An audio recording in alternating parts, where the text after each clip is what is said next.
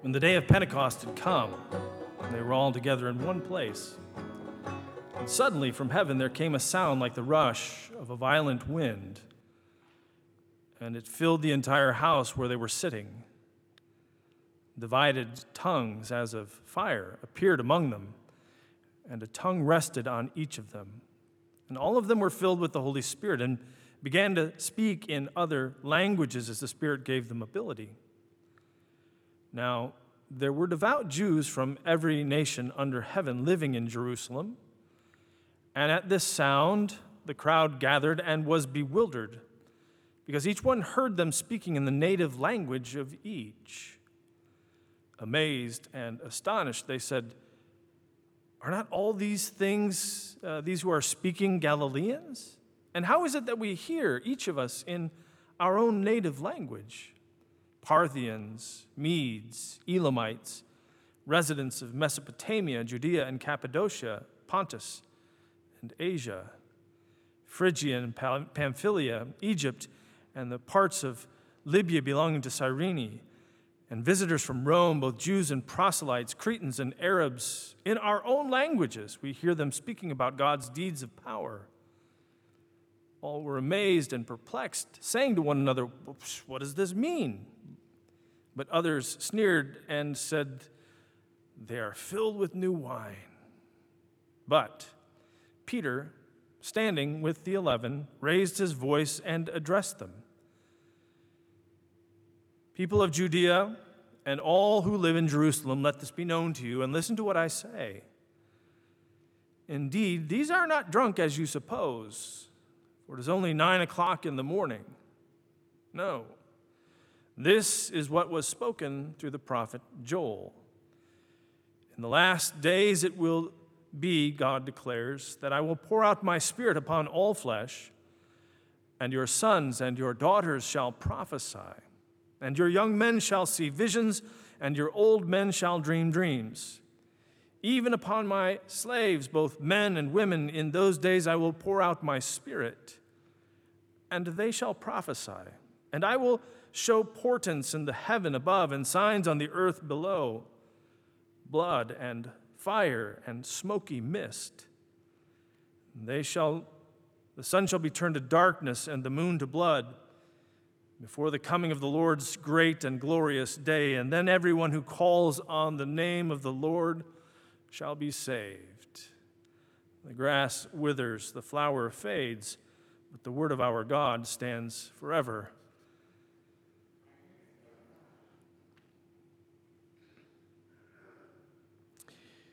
Some years ago, been quite a few years now, I went with a few of my friends down to Knoxville to hear a joint lecture by Will Willimon and Stanley Hauerwas, two theology professors at the time from Duke.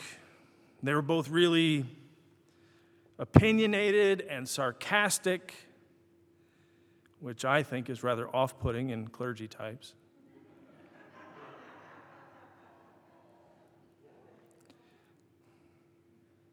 Actually, as you might imagine, I really liked it. But the gathering was small enough that we were able to go up afterward and we introduce ourselves to them. It was pretty exciting stuff. They were gracious as we explained how much we enjoyed the lecture. Hauerwas quickly moved on to talk to somebody else, but Wilman said, "Yeah, it is fun to do these things with Stanley, but I always feel a little like I should apologize for him.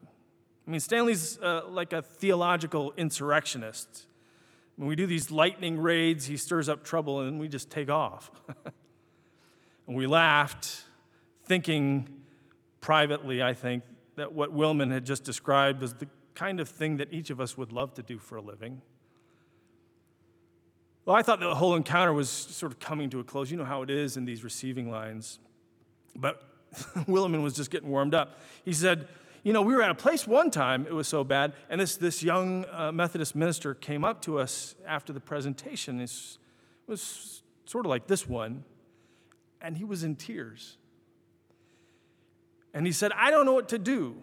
A few years back, I took my first placement down in North Carolina, and everything seemed to be going fine, but the KKK were having demonstrations, and I stood up in the pulpit and I said, we're Christians. We have to speak up when confronted by injustice, especially the kind of blatant hatred spewed by these white supremacists. Well, the young minister said there were people in the congregation who thought I was being too political, and they started making noise. And next thing I knew, my district superintendent told me that they were going to have to move me to a new congregation, one where there wasn't so much controversy. It was difficult, but I figured, the next place had to be an improvement, and it was for a little while until there were some racial tensions within the school system. And once again, I found myself in the pulpit preaching about how Christians need to speak up on behalf of the oppressed and the marginalized. And afterward, one of the leaders of the church came to me and said, son, we don't talk about that kind of stuff in church. And I said, well, I'm not sure what gospel you're reading, but the one I follow says I can't keep quiet in the face of this kind of intolerance. And no sooner did I get home than I got a call from my district superintendent telling me that this was not working out, and they were probably going to have to find me another place, a more suitable congregation. So we moved to the place that I'm at now, and everything's been going just fine. Until recently. We've had a group in town who's trying to run off migrant workers, saying that they're ruining our economy and our public life. And of course, I can't keep my mouth shut, so I stood up in the church last Sunday and said that we're Christians, treating immigrants like that. That's not who we are. And sure enough, I got pulled aside after Wednesday night services by someone who wanted to let me know that people were getting upset with me taking up for the Mexicans.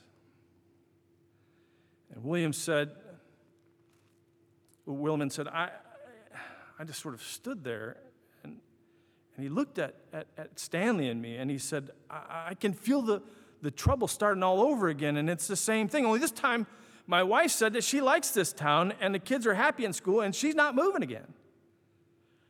I feel so alone. What do I do? And Wilman said, I felt so awful for this young guy. I almost started crying myself. But then Stanley just sort of stood there and looked at him, and he said, well, God's a mean son of a gun. I hope no one ever told you this was going to be easy. And he just turned around and walked away. And Wilman said, I could have killed him. And I remember thinking, man, that really seems pretty cold. I mean, it's not very pastoral at all. This poor guy's just looking for a little compassion, and Howard wants to just sort of let him have it. I mean, kind of a jerk move.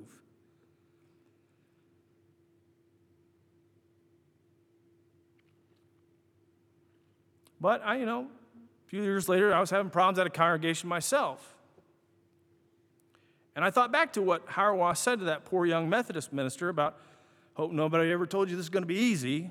And I thought, sometimes in the midst of my own struggles, I thought, sometimes that's actually one of the most pastoral things you can hear.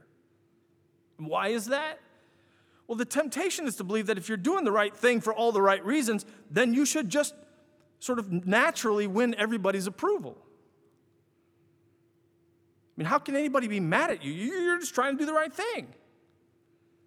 But that's not how it works, is it? Sometimes doing the right thing can get you fired. Ask Jesus, sometimes doing the right thing can get you killed. I want to say to folks who claim that Jesus makes everything better, have you ever actually met Jesus? I mean, I don't know about you, but every time I bump into him, he's stomping around in steel-toed boots, busting up the furniture and smashing the good dishes. Following Jesus can introduce you to troubles that you never would have had if you just stayed home and watched Jeopardy.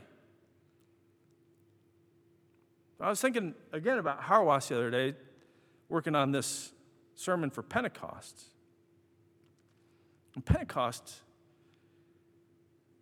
is the day when the church celebrates the promised coming of the Holy Spirit and its own birth. It's a pretty big deal, even though we don't pay as much attention to it as we pay to, say, Christmas or Easter. And why do you think that is? I mean, why does Pentecost receive such short shrift? Well, I have a suspicion about that. I mean, if you remember where we are in the story, Jesus' disciples have just recently lost their leader. Jesus, as the book of Acts opens, has spent 40 days with his followers after his resurrection. Then he takes off, returns to God in the ascension, and Jesus' followers are once again left without their leader. But see, Jesus didn't just take off on them. He promised them that the Holy Spirit would come to them, bringing them the power they would need to be witnesses in Jerusalem, in all Judea and Samaria, to the ends of the earth.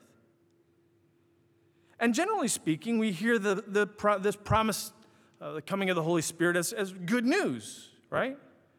I mean, the disciples are afraid of what will happen to them when Jesus leaves, and he says, don't worry, the Holy Spirit's coming. The Holy Spirit is called the Paraclete in John's Gospel, which is usually translated as the Advocate, or more often the Comforter. And comfort seems to be precisely what the disciples are looking for as they face an uncertain future without the very leader who'd gotten them into this whole mess to begin with. But as David Lose has pointed out, when the Holy Spirit comes, turns out that everything starts to get uncomfortable for Jesus' followers. I mean, it sounds good when Jesus says that the Holy Spirit will give them power to be his witnesses until you start looking at what being a witness for Jesus would ultimately cost the disciples. In the book of Acts, witnesses for Jesus wind up humiliated, imprisoned, run out of town on a rail, and sometimes they even end up dead.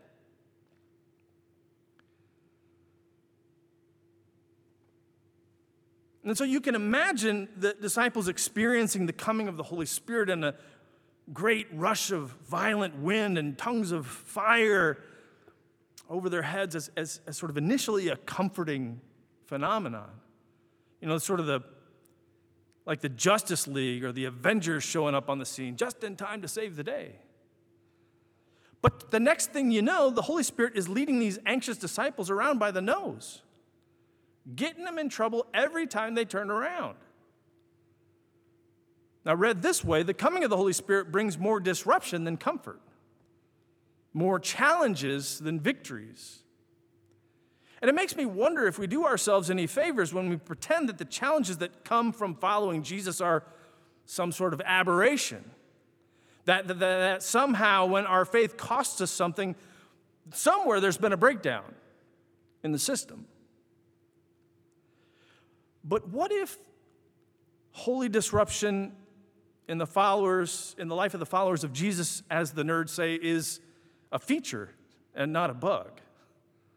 That is to say, what if the power that comes to us from the Holy Spirit isn't just to make us comfortable, but to make us capable of standing courageously, of withstanding the disruption to the evil systems that oppress God's children, of bearing witness to the expansive love God desires to manifest in this new realm, which is even now unfolding before us? What if the most pastoral thing we can tell ourselves when we run into trouble because we've taken a stand for our faith, when we've fought against injustice and intolerance is, I hope nobody ever told you this was going to be easy. Now, don't get me wrong. I mean, given the choice between being comfortable or being faithful, I'm just as likely to choose the Barcalounger and a cup of coffee. I mean, doing the right thing can be difficult. But maybe the power Jesus promises us when he sends the Holy Spirit isn't just the power to be a spiritual superhero, but simply the power to endure in the name of the truth the strength to hang on when it looks like for all the world like we're going to go down for the last time. You say, okay, fine, smart guy, but what does that power even look like? Well, I mean, you take a look at the story of the coming of the Holy Spirit at Pentecost, and you might be tempted to locate the power in the violent wind, or in the tongues of fire, or more likely in the ability of the disciples to speak each in a different language. I mean, it's all miraculous, all amazing demonstrations of power, but I think those are only signs of the larger power that's at work.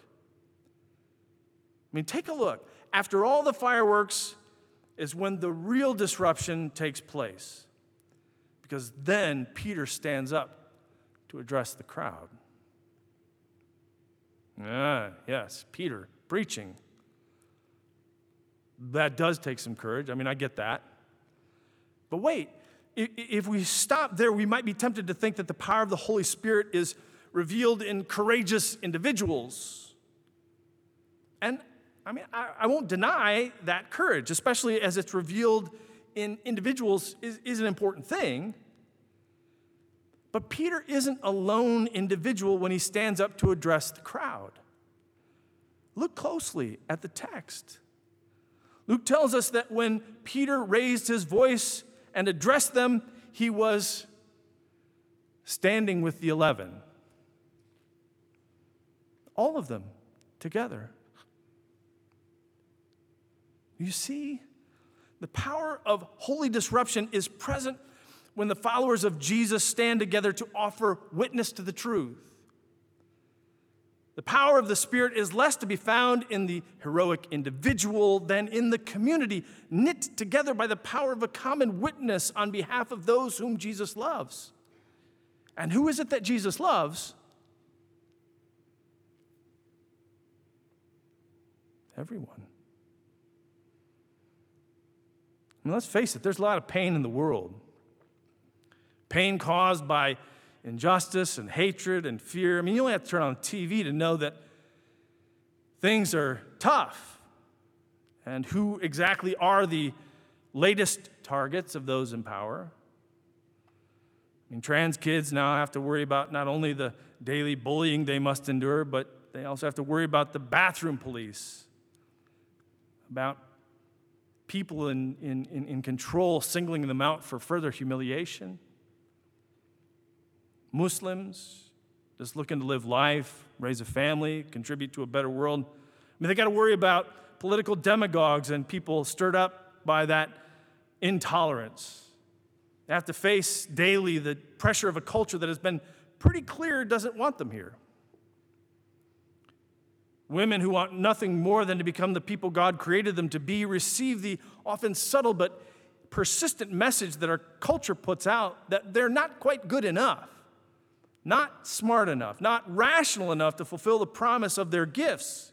And if they don't listen, if they keep at it, when they get told in more explicit terms that they're playing the women card, even in church, maybe especially in church.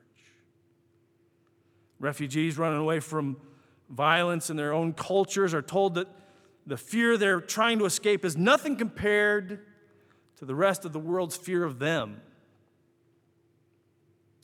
The poor, the disabled, those without health care, those racked by mental illness, the houseless, those afraid they'll get fired or evicted if anyone finds out whom they love, the unemployed, the addicted, those against whom the deck seems hopelessly stacked because of their race or ethnicity. I mean, we know the targets.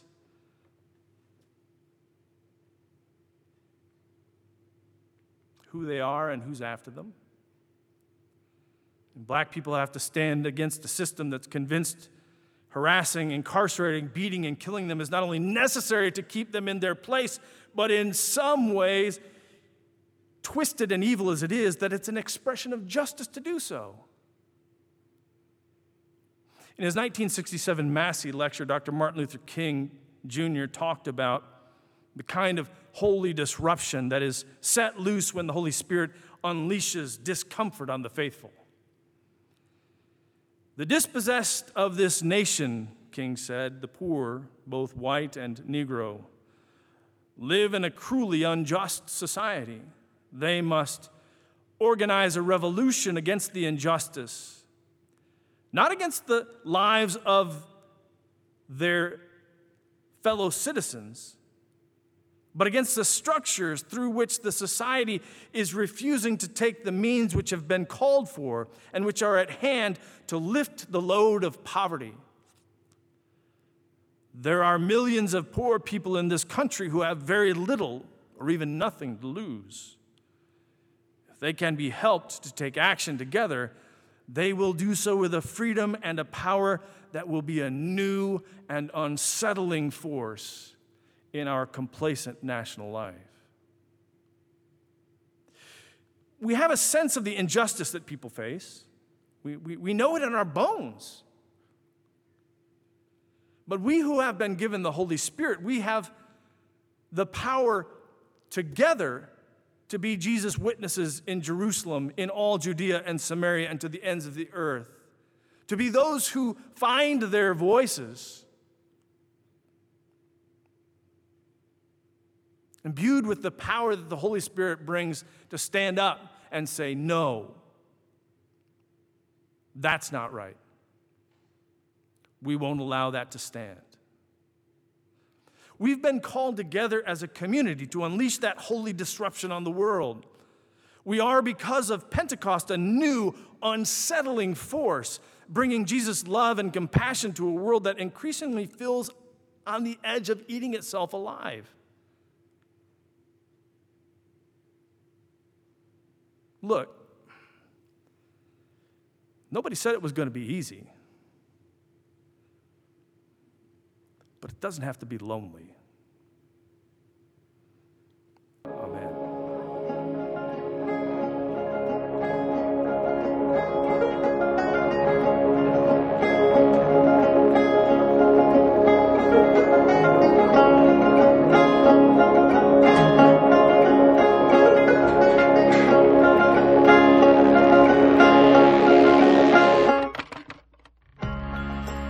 Thanks again for tuning in to the Douglas Boulevard Christian Church podcast.